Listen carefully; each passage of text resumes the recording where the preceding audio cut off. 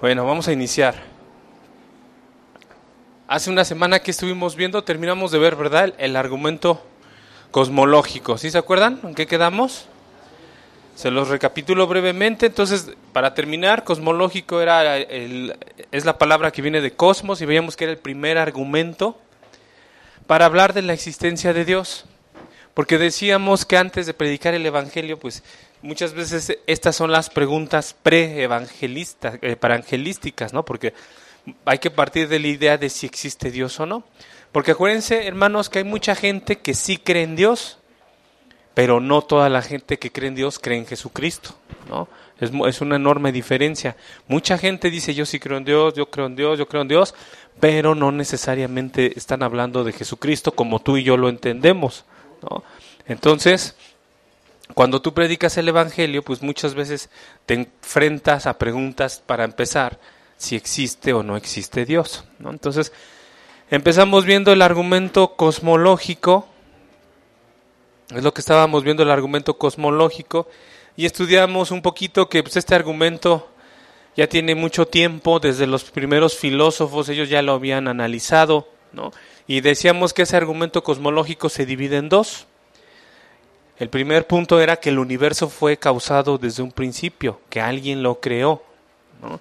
Y el segundo punto que veíamos es que alguien forzosamente sustenta. El universo necesita una causa que le dé existencia, que le dé continuidad, ¿no? Entonces decíamos en resumen, el mundo necesita una causa originadora que lo origina, y el mundo necesita una causa conservadora que lo mantiene, que lo hace seguir trabajando y girando, ¿no? Decíamos como versículos para que nos hablen de estos principios, pues decíamos, en cuanto al primer principio veíamos Romanos, déjenme regresar, en Romanos 1, 19 al 20, ¿no? Donde dice que todo está delante de los ojos de los hombres, el eterno poder de Dios, su deidad, y que pues no hay excusa, ¿no?, para no creer en Dios. Decíamos, ese es el primer punto dentro del cosmológico. Y después hablábamos de Colosenses 1:17, donde dice que todas las cosas en Él subsisten, ¿no? Él es el que le da la existencia continua a todo. Bueno, con eso ya quedó terminado el argumento cosmológico. Ahora vamos a pasar, hoy vamos a ver el segundo argumento. El segundo argumento es el teleológico. Teleológico, no teológico, sino teleológico. La palabra telos, D-E-L-O-S, telos, en griego significa objetivo, propósito, fin. Es decir, esa palabra teleológico significa darle sentido a algo, darle un sentido a las cosas, aquello en virtud de lo cual tú haces algo. Ese es el argumento teleológico, ¿no? Este argumento, pues ya sé, también tiene su origen en la filosofía antigua, en la filosofía griega. También ellos, los griegos, entre ellos, sobre todo Aristóteles, empezó a utilizar mucho este principio del argumento teleológico, que todo tiene un propósito, un fin, una intención, todo lo que existe, ¿no? Entonces, en este argumento tú lo empiezas a aplicar, hermano o hermana, cuando ves algo, te observas algo, ves para qué es, ¿no?, ves cuál es su finalidad y te preguntas quién lo hizo, ¿no? Por decir, aquí yo volteo y de inmediatamente veo esta bocina. Inmediatamente tú observas algo y dices, es una bocina, ¿no? ¿Para qué sirve? Bueno, pues es una salida para que el sonido salga por ahí, y no lo amplifica necesariamente, porque para eso está ¿no? Amplifica y por ahí sale más fuerte la música, la voz o el sonido, ¿no? O sea, la finalidad de este objeto es que se escuche más lejos un sonido, una voz, la música, algún instrumento, hace que se amplifique todo eso, ¿no? Entonces, y la pregunta que sigue sería, ¿quién lo hizo, no? ¿quién fabricó este objeto o ese aparato? Y pues empiezas ya a especular, pues lo fabrican los ingenieros en sonido, la marca esta marca, la otra marca, y hay muchos modelos, como los que están en el auditorio, que son como unas barras largas, antes eran mucho más grandes, ¿no? Entonces ya hay un diseño en eso, y el fin de ese objeto es que la gente escuche más y mejor, ¿no? Entonces, así todo lo que existe, y ahorita vamos a ver 2 ejemplos, todo lo que existe tiene un diseño, ¿no? Un diseño es específico para lo que va a servir. Entonces, te repito, y desde la antigüedad, pues los filósofos, los griegos empezaban a observar todo y se empezaban a dar cuenta que todo lo que existe tiene un propósito, ¿no? Para algo está ahí, ¿no? Y eso que existe, pues también atiende mucho al constructor, ¿no? Por ejemplo, ¿han visto cómo un ave fabrica su nido?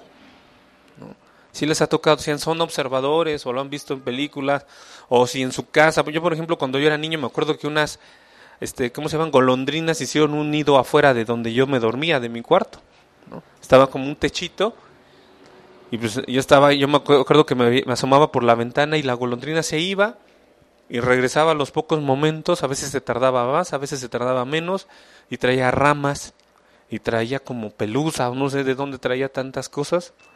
Y sin darte cuenta, en un tiempo ya estaba un nido de lodo y así bien diseñado y bien pegado, ¿no? ¿Y cómo sé que estaba bien pegado? Porque ese nido lo usó como 2 años esa golondrina, ¿no? Y ya cuando lo abandonó, pues me acuerdo que lo tuvimos que tumbar porque íbamos a pintar y nos costó mucho trabajo derrumbarlo, ¿no? Con un palo le estábamos así, estaba súper duro ya, o sea, estaba bien macizo y dices, ¿cómo esa ave pudo producir un nido sobre una pared lisa, ¿no? Y así quedó bien hecho, ¿no? Entonces, de inmediatamente ahí tú reflexionas y ves que eso que es un nido, ¿quién lo hizo? Un ave, ¿no? ¿Para qué sirve eso? Pues sirve para que ahí duerma, ahí viva, ahí empolla sus huevos, ahí nacieron golondrinas bebé y todo eso, ¿no? Pero tú comparas un nido con un edificio, por ejemplo, con una casa, con este inmueble o con la Torre Mayor, por ejemplo, y empiezas a darte cuenta, pues tiene otra finalidad, ¿no? Pero también ves que el diseño es más complejo. Obviamente no se compara un nido a un edificio. Y empiezas a ver que el edificio pues tiene muchas cosas, un diseño más especial. Los que estudian arquitectura, has visto planos de arquitectura, pues todo lo que ellos manejan, y pues es un diseño todavía más perfeccionado, todavía un diseño mucho, pero muy complejo, ¿no? Otro ejemplo es está en un libro, la presa que hace un castor en el bosque. Lo mismo, los castores construyen presas y tumban árboles y ramas y con su rabito que tienen como de pala, como si fuera una cuchara de albañil, van replegando y hacen una presa y ahí hacen sus viviendas, ahí viven, ¿no? Y lo comparas con una presa de ingeniería civil, que esas que hasta generan energía eléctrica y todo eso, termodinámica y todo eso, pues tú te das cuenta que el diseño, aunque sirven ciertos, o sea, tiene como el mismo uso, una presa, pero el diseño es muchísimo más complejo, ¿no? Lo mismo, entonces, aquí hay un principio importante en el argumento teleológico. Mientras más complejo es el diseño, mayor inteligencia se requiere para producirlo. Mientras más complejo es el diseño, mayor inteligencia se requiere para producirlo. Y eso es lo que les decía, ¿no? El nido sí tiene su complejidad, pero no se compara en nada el nido del ave con la Torre Mayor que está allá en Reforma, ¿no? Entonces hay un abismo. Los dos sirven para lo mismo, para vivir ahí, pero el diseño es muchísimo más complejo, el de la Torre Mayor o el de la Torre Latinoamericana, ¿no? Entonces, así todas las cosas, hermanos. El ser humano tiene la capacidad de creer. Dios lo diseñó a su imagen y semejanza, y Dios, si ustedes se fijan en Génesis, el primer verbo que aparece para Dios es creó, ¿no? En el principio Dios creó. O sea, un primer atributo que tiene Dios es que es creador, ¿no? Que crea todo. Entonces, nosotros como seres humanos tomamos ese atributo porque también nosotros somos creativos, creamos, ¿no? Entonces, tú te pones a ver todo lo que ha creado el hombre a lo largo de su historia y pues sí también es sorprendente, ¿no? Las bocinas que les decía, ¿no? Sobre todo en la tecnología, los avances que ha tenido el hombre pues son abismales a los que hace poco hubo, ¿no? Se dice que en los últimos 100 años, 80 a 100 años, o sea, menos de un siglo, la ciencia y la tecnología ha avanzado lo que tardó en avanzar muchos años atrás, ¿no? Porque si ustedes recuerdan, ¿cuándo fue la revolución industrial? Cuando se construyó la máquina de vapor, ¿no? Fue como en 1800 y tantos, ¿no? Ese fue un gran avance. De ahí para atrás, pues todo era cargando, todo era casi con fuerza mecánica, con el esfuerzo, con caballos, con carretas, con todo eso. Perdón. A partir de la revolución industrial con la máquina de vapor que diseñó el hombre, eso fue un avance tecnológico muy grande. Fue cuando existió la locomotora y pudieron empezar a transportar más cosas y empezaron a hacer las fábricas y todo eso. Entonces fue un avance, ¿no? Pero de los últimos 50 años para acá, los avances tecnológicos se han disparado increíblemente, ¿no? ¿Nunca han visto la primera computadora que existió en Estados Unidos? Pues creo que era con un cuarto completo, ¿no? Lleno de bulbos por todos lados, ya había transistores y pues todo para esto, ¿no? Y eso no tiene mucho tiempo, ¿no? Por ejemplo, los celulares, ¿a quién le tocó no conocer celular, por ejemplo? Yo me acuerdo que el primer celular que lo compré fue en el año 99 o 2000, un Pegaso, era, ¿no? Como un tipo, el StarTAC creo que fue un poquito después, ¿no? Entonces imagínense, del año 86, ¿existían los celulares? Sonaba un poco todavía así como, uy, ¿no? Muy lejano tener un celular, ¿no? Todo era con teléfono y teléfono, ¿no? Y de cable, era inalámbrico, imposible, ¿no? Entonces, eso fue en el 85, 86, en los 90 empiezan como que más rápido las cosas. En el 2000 ya los celulares, y ahorita pues ya los celulares ya los conocen, ¿no? Todo lo que tiene, ya no sirve para lo que, ya ni es para hablar, ahora ya es para todo menos para eso, ¿no? Para tomar fotos, para ver videos, para todo, mensajes, todo para entrar a internet. Entonces, todo eso, hermanos, hace 20 años era imposible. La computadora lo mismo, lo que las capacidades, lo que tiene estos aparatos. Entonces, ¿cómo será el diseño de esta computadora? Pues muy complejo. ¿Esto qué quiere decir? Que requirió mayor inteligencia para producir esa computadora, ¿no? Entonces, ahora ya hablamos del diseño del hombre, lo que ha fabricado, y podríamos seguir, ¿no? Pero si nosotros volteamos ahora hacia la naturaleza, hacia el universo, entonces ves que todo lo que existe tiene un diseño, ¿no? El sistema solar, las estrellas, la luna tiene una función, el sol tiene una función, ¿no? La naturaleza tiene una función, y entonces la pregunta es, ¿quién diseñó todo esto que está a nuestro alrededor, ¿no? Si para hacer una computadora se necesita mucha inteligencia, imagínense para producir el universo la inteligencia que se necesita, ¿no? Entonces empezamos a entrar ahí tratando de entender la grandeza de Dios, su omnipotencia, ¿no? Y que también, sobre todo, este argumento va sobre todo a que veamos que forzosamente alguien tuvo que diseñar todo, ¿no? Pues este argumento teleológico nos debe llevar a reflexionar que es imposible que de la nada, que por simple azar, haya existido todo lo que está, ¿no? Porque como veíamos, si la Tierra estuviera unos kilómetros o unos metros más cerca del Sol, la vida sería imposible. Si la Tierra estuviera unos metros más alejada del Sol, la vida sería imposible, porque se congelaría o nos asaríamos, ¿no? Entonces, la posición de la Tierra, que ni siquiera está así, sino que está semi-inclinada en unos grados específicos, eso habla de un diseño perfecto, que una mente superior lo hizo, ¿no? Y así todas las cosas, ¿no? Si la luna también tiene una función muy importante como un satélite natural de la Tierra, ¿no? Entonces todas las cosas tienen un diseño perfecto y este argumento a eso nos hace voltear a ver, ¿no? De ahí viene que existe un Dios.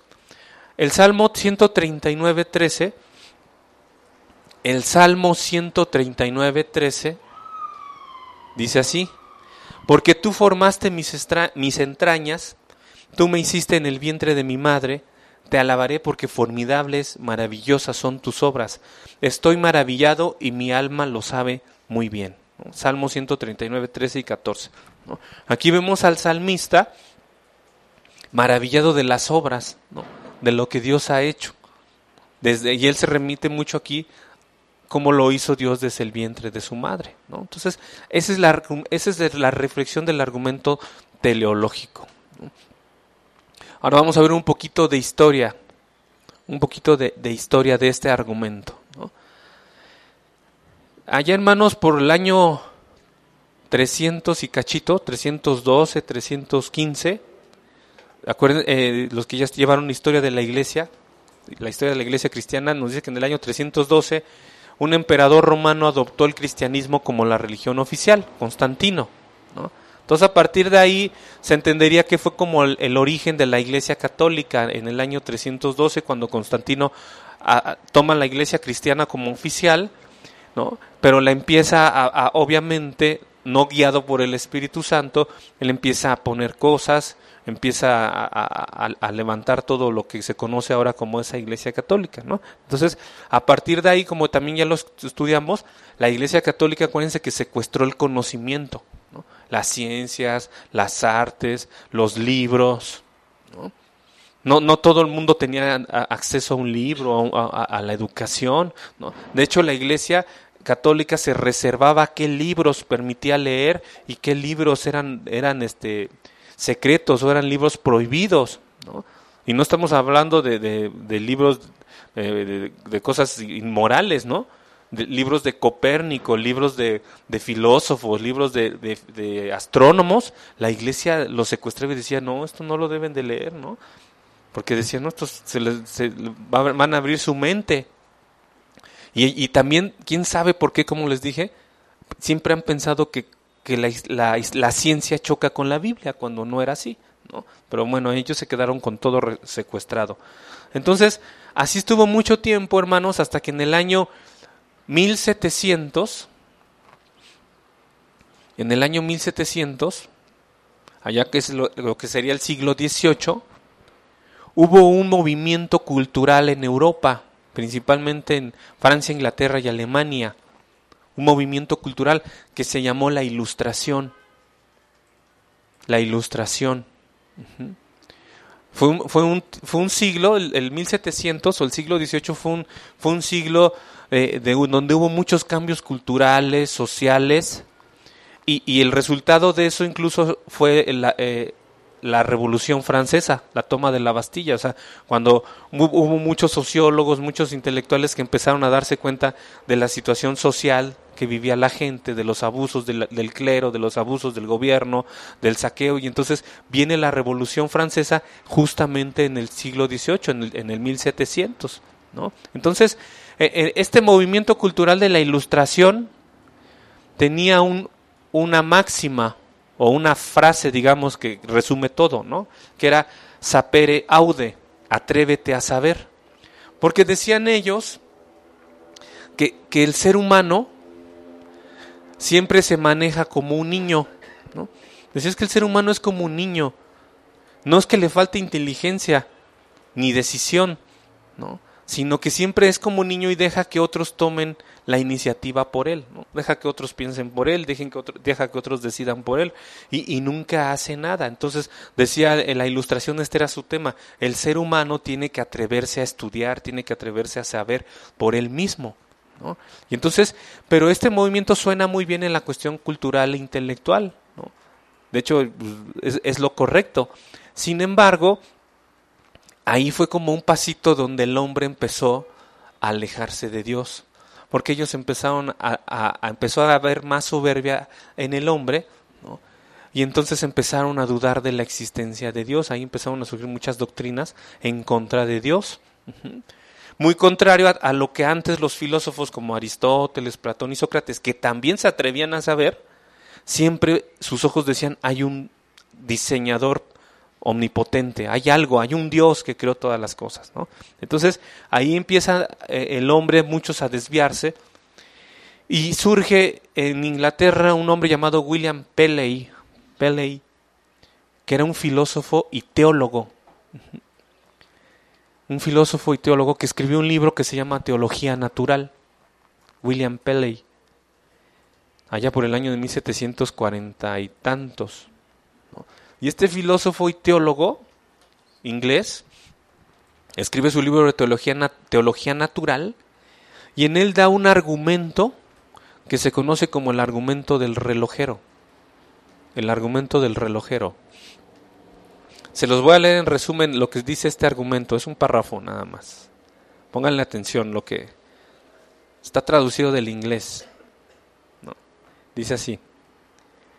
Al observar un mecanismo tan sencillo como un reloj, a nadie se le ocurre dudar que este es el producto de una creación, que es el resultado de un trabajo intencional.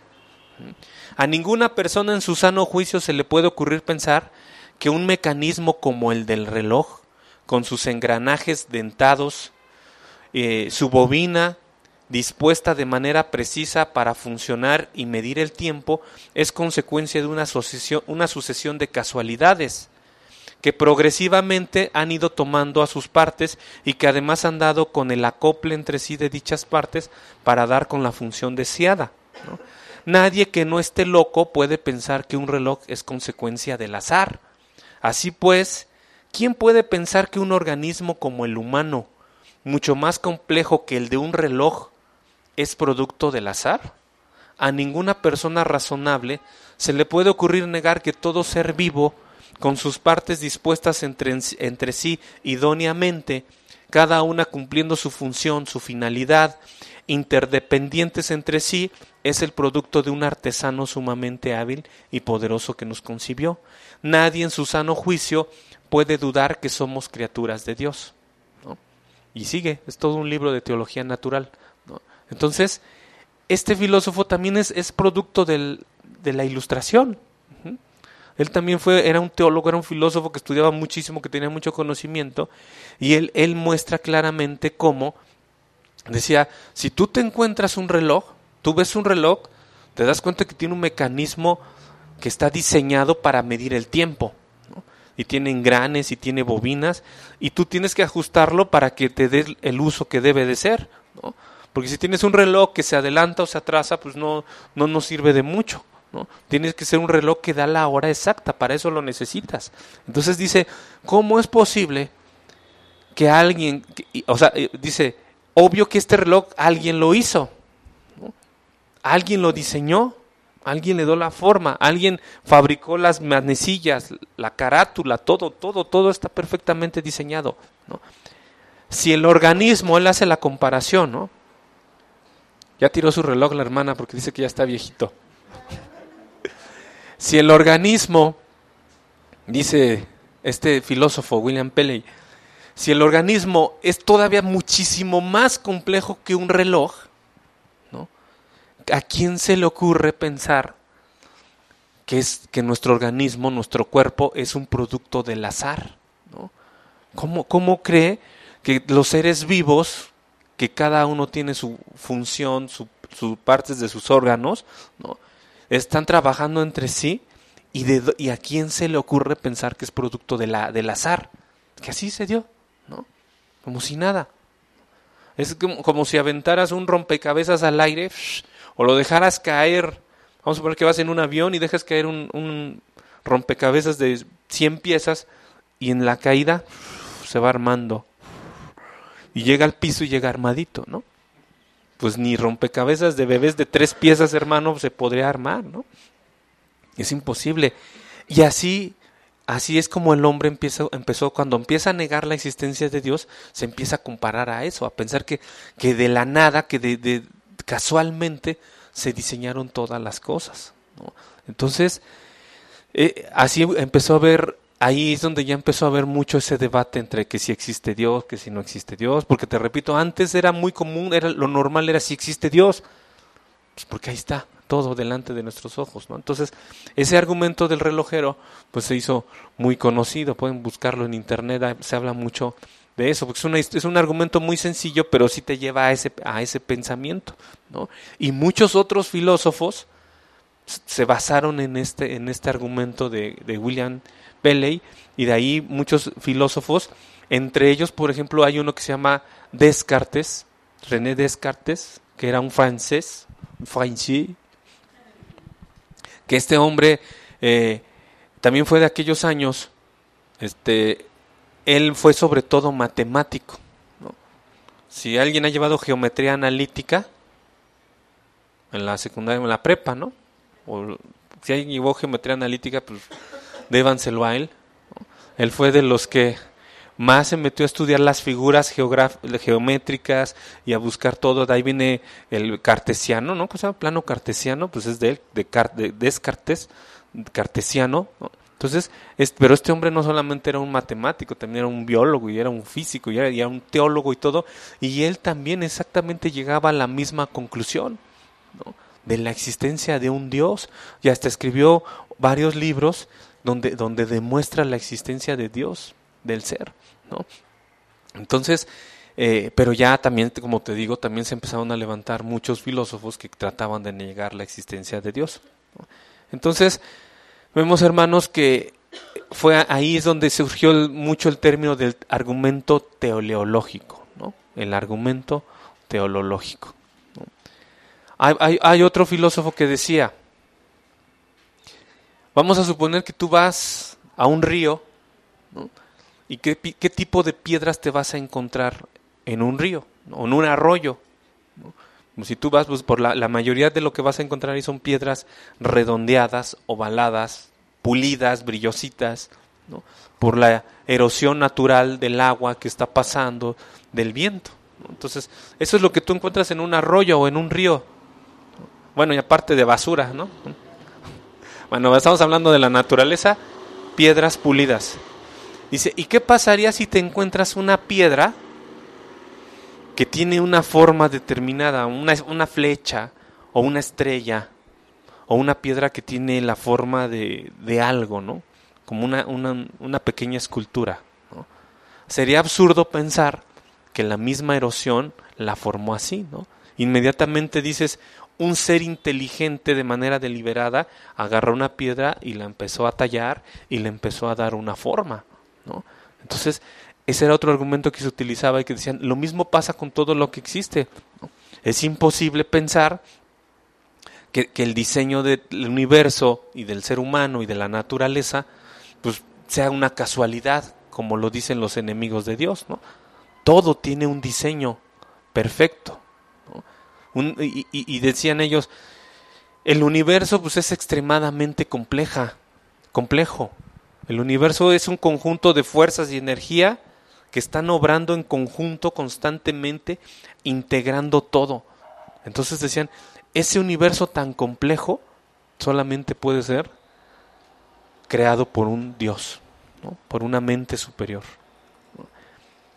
Y hay otros dos, ahí vamos a seguir, es que nunca acabaríamos, hermanos, pero yo quise agarrar dos ejemplos que nos llevan a esa reflexión, ¿no? El ADN, ¿no? Las moléculas de ADN, el ácido desoxirribonucleico, o más fácil, nucleico, ¿no?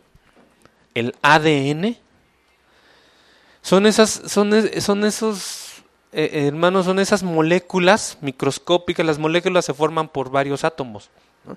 Son esas moléculas que contienen la instrucción genética para el desarrollo del organismo.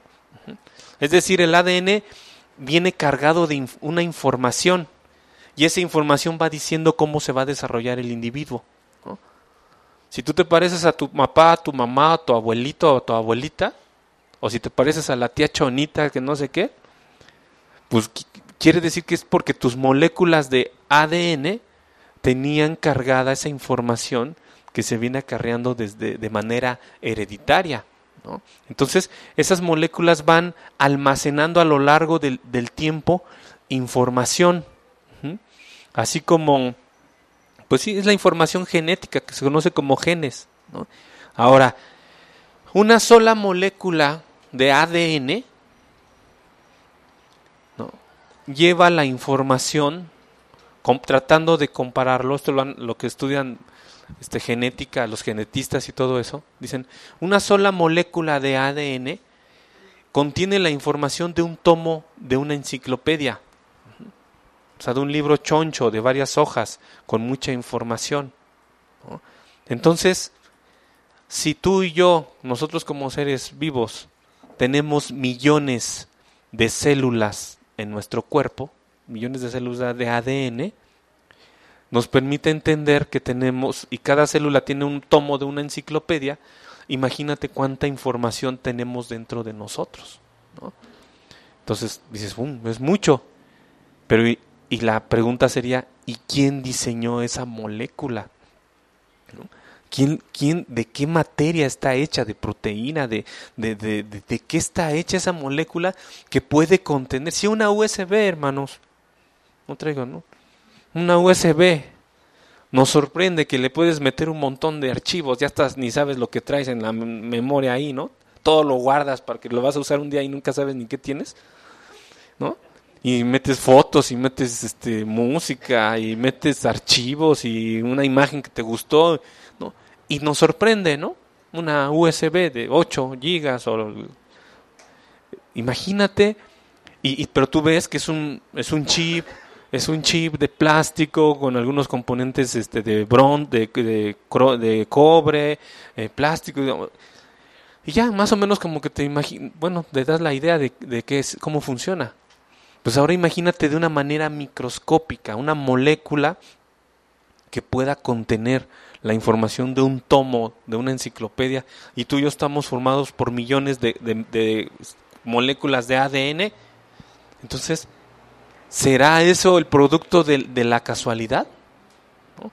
Obviamente que se necesita, como dijo ese William Blake, necesita estar loco, o necesitas estar totalmente zafado para pensar que de la nada existió una molécula de ADN, ¿no? Un ejemplo más que yo quise ver, la sangre.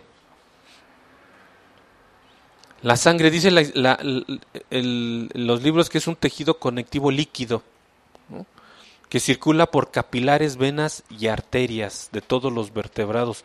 Su color es rojo debido a la presencia de pigmento hemoglobínico contenido en los glóbulos rojos, ¿no? Entonces, la sangre es ese líquido, ¿no? Pero dice aquí que su función es distribuir, que dice que se forman por venas, por arterias. Por ejemplo, las venas que están en nuestro cuerpo son las que conducen la sangre desde los capilares hasta el corazón. Generalmente las venas se caracterizan porque contienen sangre desoxigenada, ¿no?, que se reoxigena al pasar por los pulmones, ¿no? Esas son las venas. Y se diferencia de las arterias, porque las arterias dice que son las que llevan la sangre con oxígeno desde el corazón hacia los capilares, ¿no? Entonces, pues no es materia de medicina, sino pues aquí la hermana, ¿no? Nada más es para que, y así cualquier cosa que agarre, ¿no? Y dice que la función de la sangre es cumplir múltiples funciones necesarias para la vida, así como la defensa ante infecciones, la distribución de nutrientes, ¿no? Y ¿y dónde se fabrica la sangre? ¿No?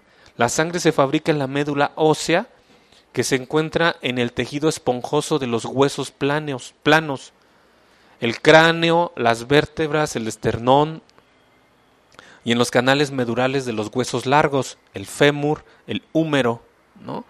La sangre es un tejido renovable del cuerpo humano. Esto quiere decir que la médula ósea se encuentra fabricando durante toda la vida células sanguíneas, ya que las células sanguíneas tienen un tiempo limitado de vida, ¿no?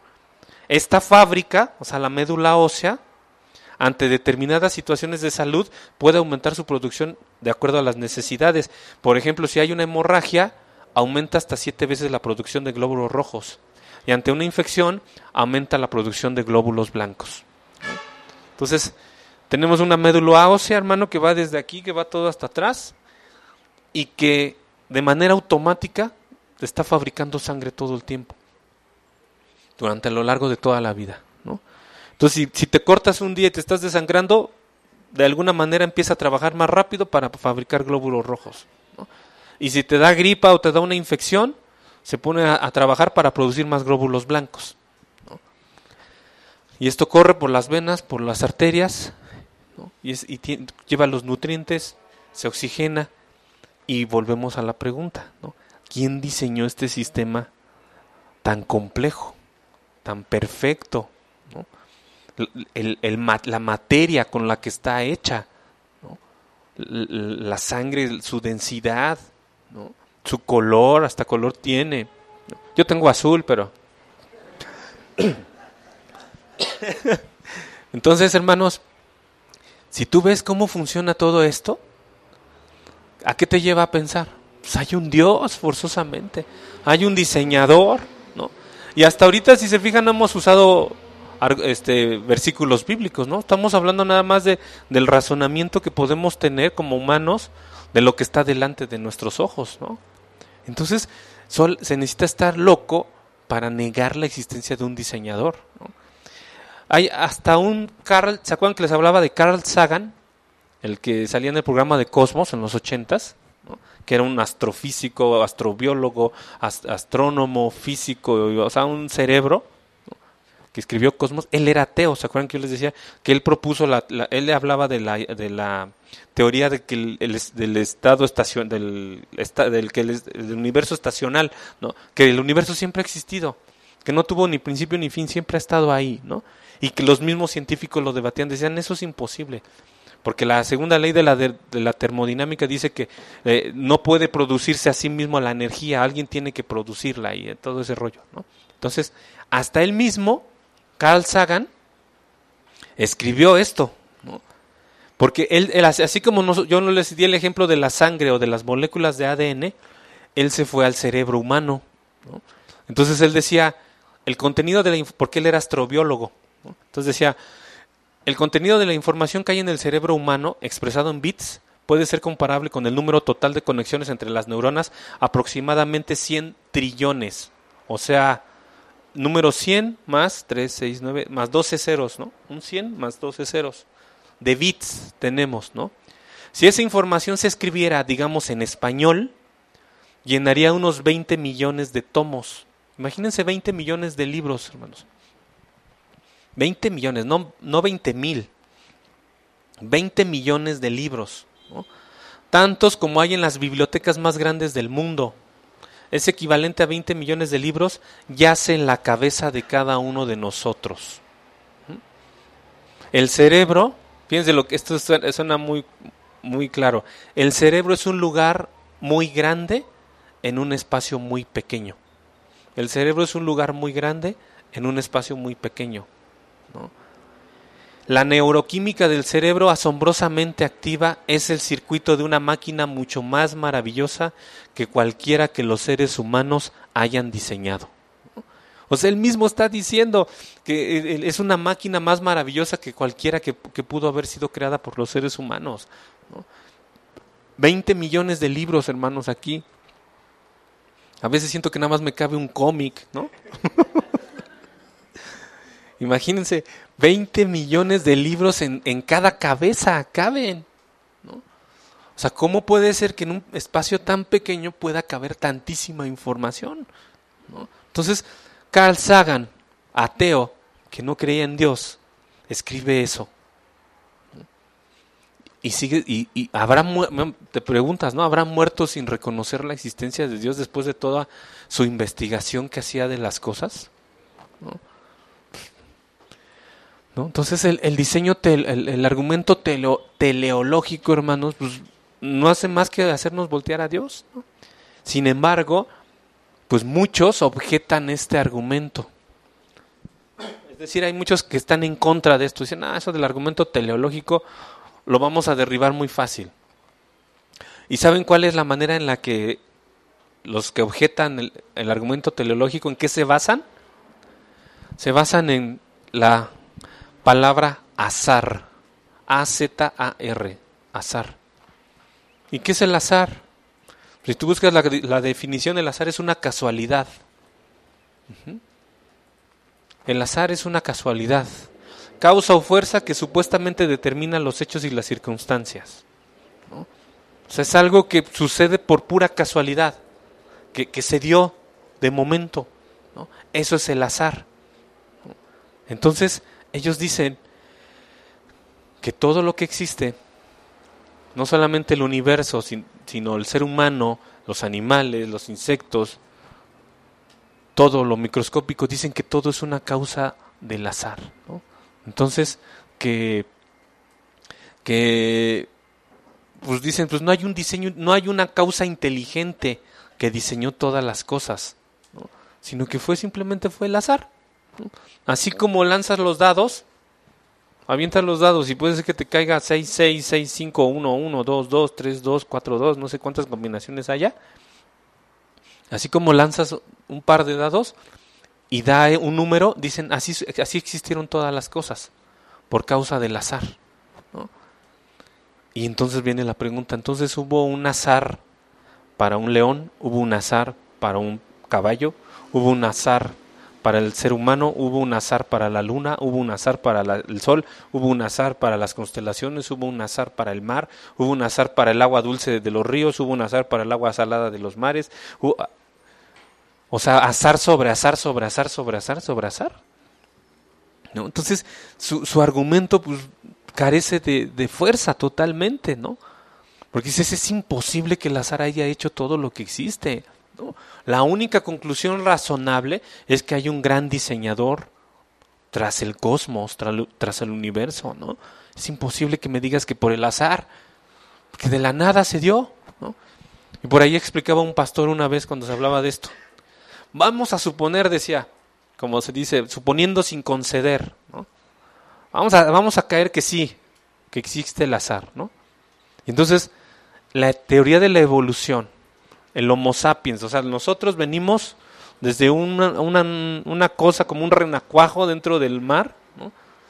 Un organismo unicelular y que se fue por el azar, se fue haciendo y saliendo y salió del mar como sapo, renacuajo, se le cayó el rabo, empezó a avanzar, después se volvió como un lemur, como un changuito y se empezó a levantar por el azar y por el azar empezó a levantarse y por el azar sobrevivió y creció y le empezó a salir pelo y todo chango, después chita, después King Kong, después ¿cómo se llama el de la planeta de los simios? César, después nosotros, ¿no?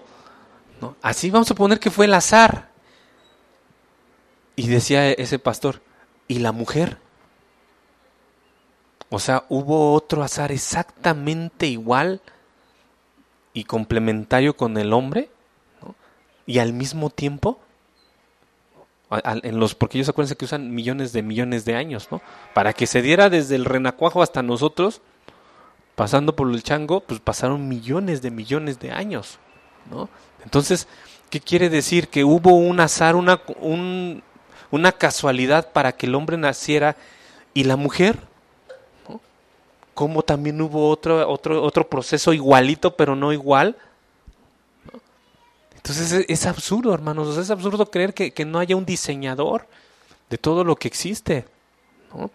El mismo Carlos Darwin, él mismo decía, porque acuérdense que él puso un eslabón, ¿no? O sea, ponía desde cómo se iba el hombre evolucionando. Y son como unos 10 monitos, ¿no? Que te ponen. Pero él mismo decía, es que él mismo, el que la hizo, decía, entre uno y otro estamos hablando de que hubo cientos de eslabones. O sea, no fue que de momento estaba así, de momento ya estaba enderezado, ¿no?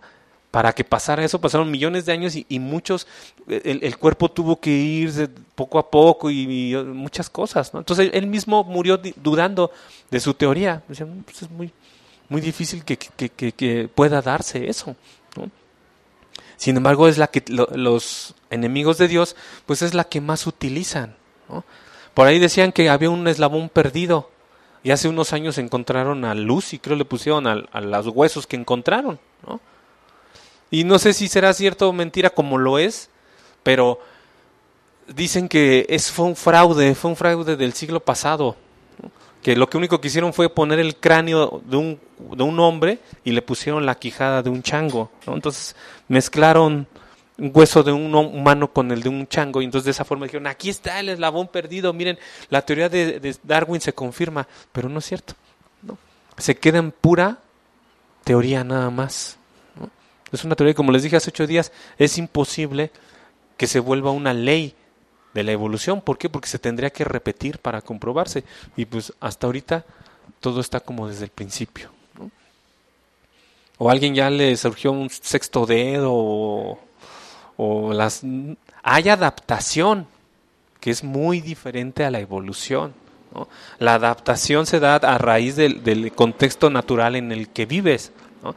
Y el ejemplo muy claro es, por ejemplo, el kiwi. ¿Qué es el kiwi? Es un pajarito que vive en una isla y que, como no había depredadores ahí, pues sus alitas nunca las usaba, entonces prácticamente pues siempre andaba en la tierra cazando y viviendo, ¿no? Entonces, ese es el kiwi.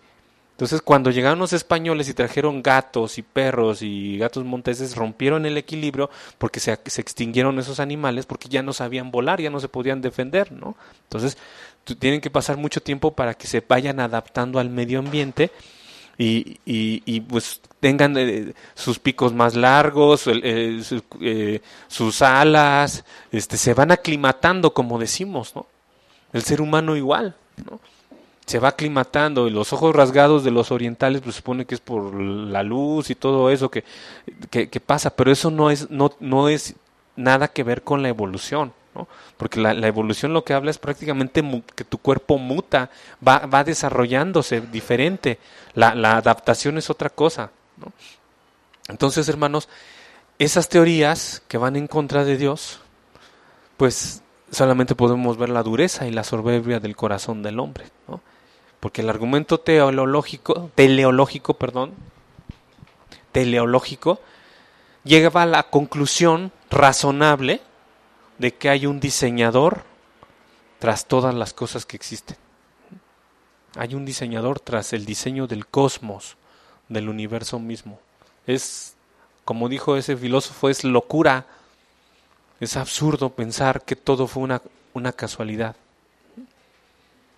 Es absurdo. Porque, y les repito, o sea, como una casualidad para cada cosa de lo que existe, ¿no? ¿Cuántas especies de plantas hay, por ejemplo? Simplemente de árboles, ¿no? De pinos, por ejemplo, que son tan bonitos. Simplemente los árboles de coníferas. ¿Cuántos tipos de pinos hay? Oyamel, el vikingo, y todos son diferentes y son de la misma familia, ¿no? Y así como hay árboles, todo, hermanos, todo tiene un diseño perfecto, ¿no? Ya hablamos mucho del ser humano, pero volteen a donde quieran y se van a dar cuenta que dices, hay un diseñador, ¿no? ¿Y cuál es la finalidad? ¿Cuál es la finalidad? ¿Para qué Dios creó todo lo que existe? ¿No? Ahora sí, nosotros ya estamos entre cristianos, ¿no? ¿Y para qué diseñó entonces Dios al hombre? ¿No? ¿Para qué? El ser humano creó esto para facilitar el trabajo, una computadora. El ser humano creó eso para que se escuche más.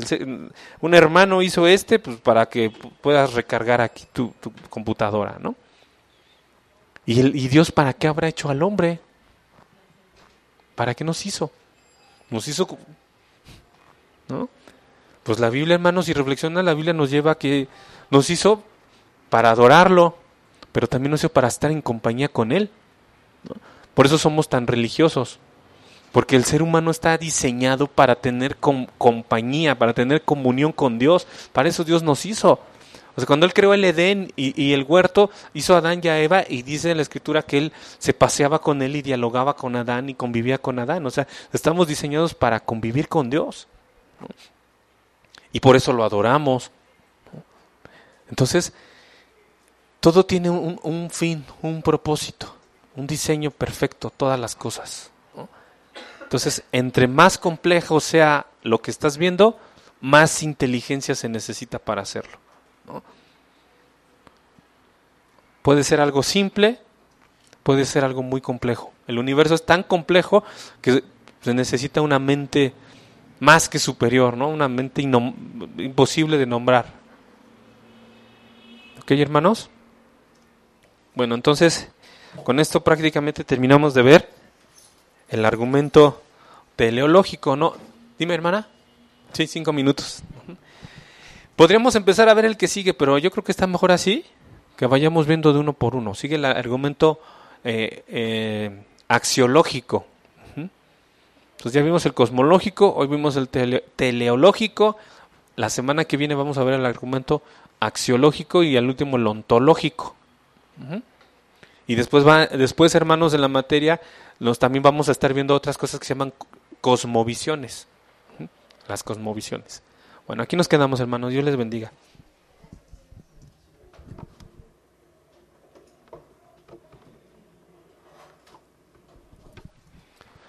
Así se van un poco antes para que regresen a la noche mexicana, hermanos, ¿eh?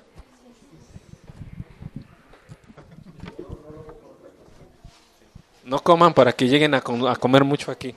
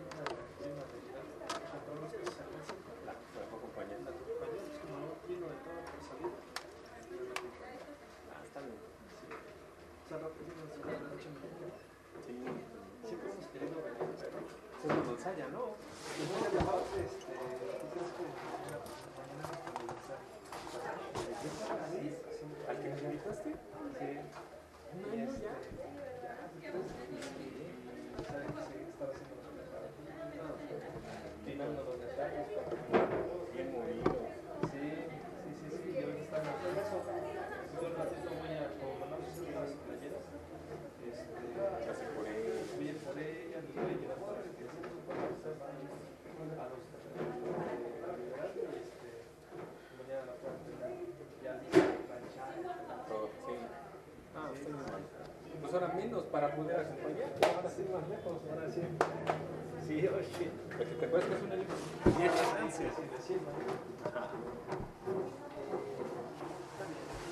Pues diviértanse, hermano, Dios les bendiga. No vayas a mover, hijo. No vayas a mover.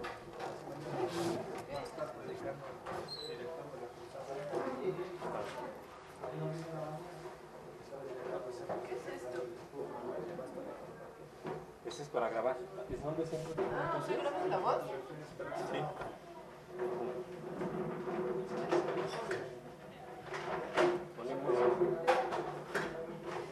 Oye, ¿ya vino Julio? Sí, ¿no? ¿O sigue grabando? No, sigue grabando. Porque ya se lo olvidó, ¿no? ¿Por qué se sigue grabando? Pues ya se está guardando. ¿Quién sabe? Ahorita que venga él y ya que la recorte. Sí, se está guardando porque aparece como que una amplitud. Sí, se Supongo que amplía. fue cuando alguien se rió. Es cuando levantas la voz, se amplía. Sí, por eso. Lo está parando. Vámonos para allá abajo, hijo. Vámonos.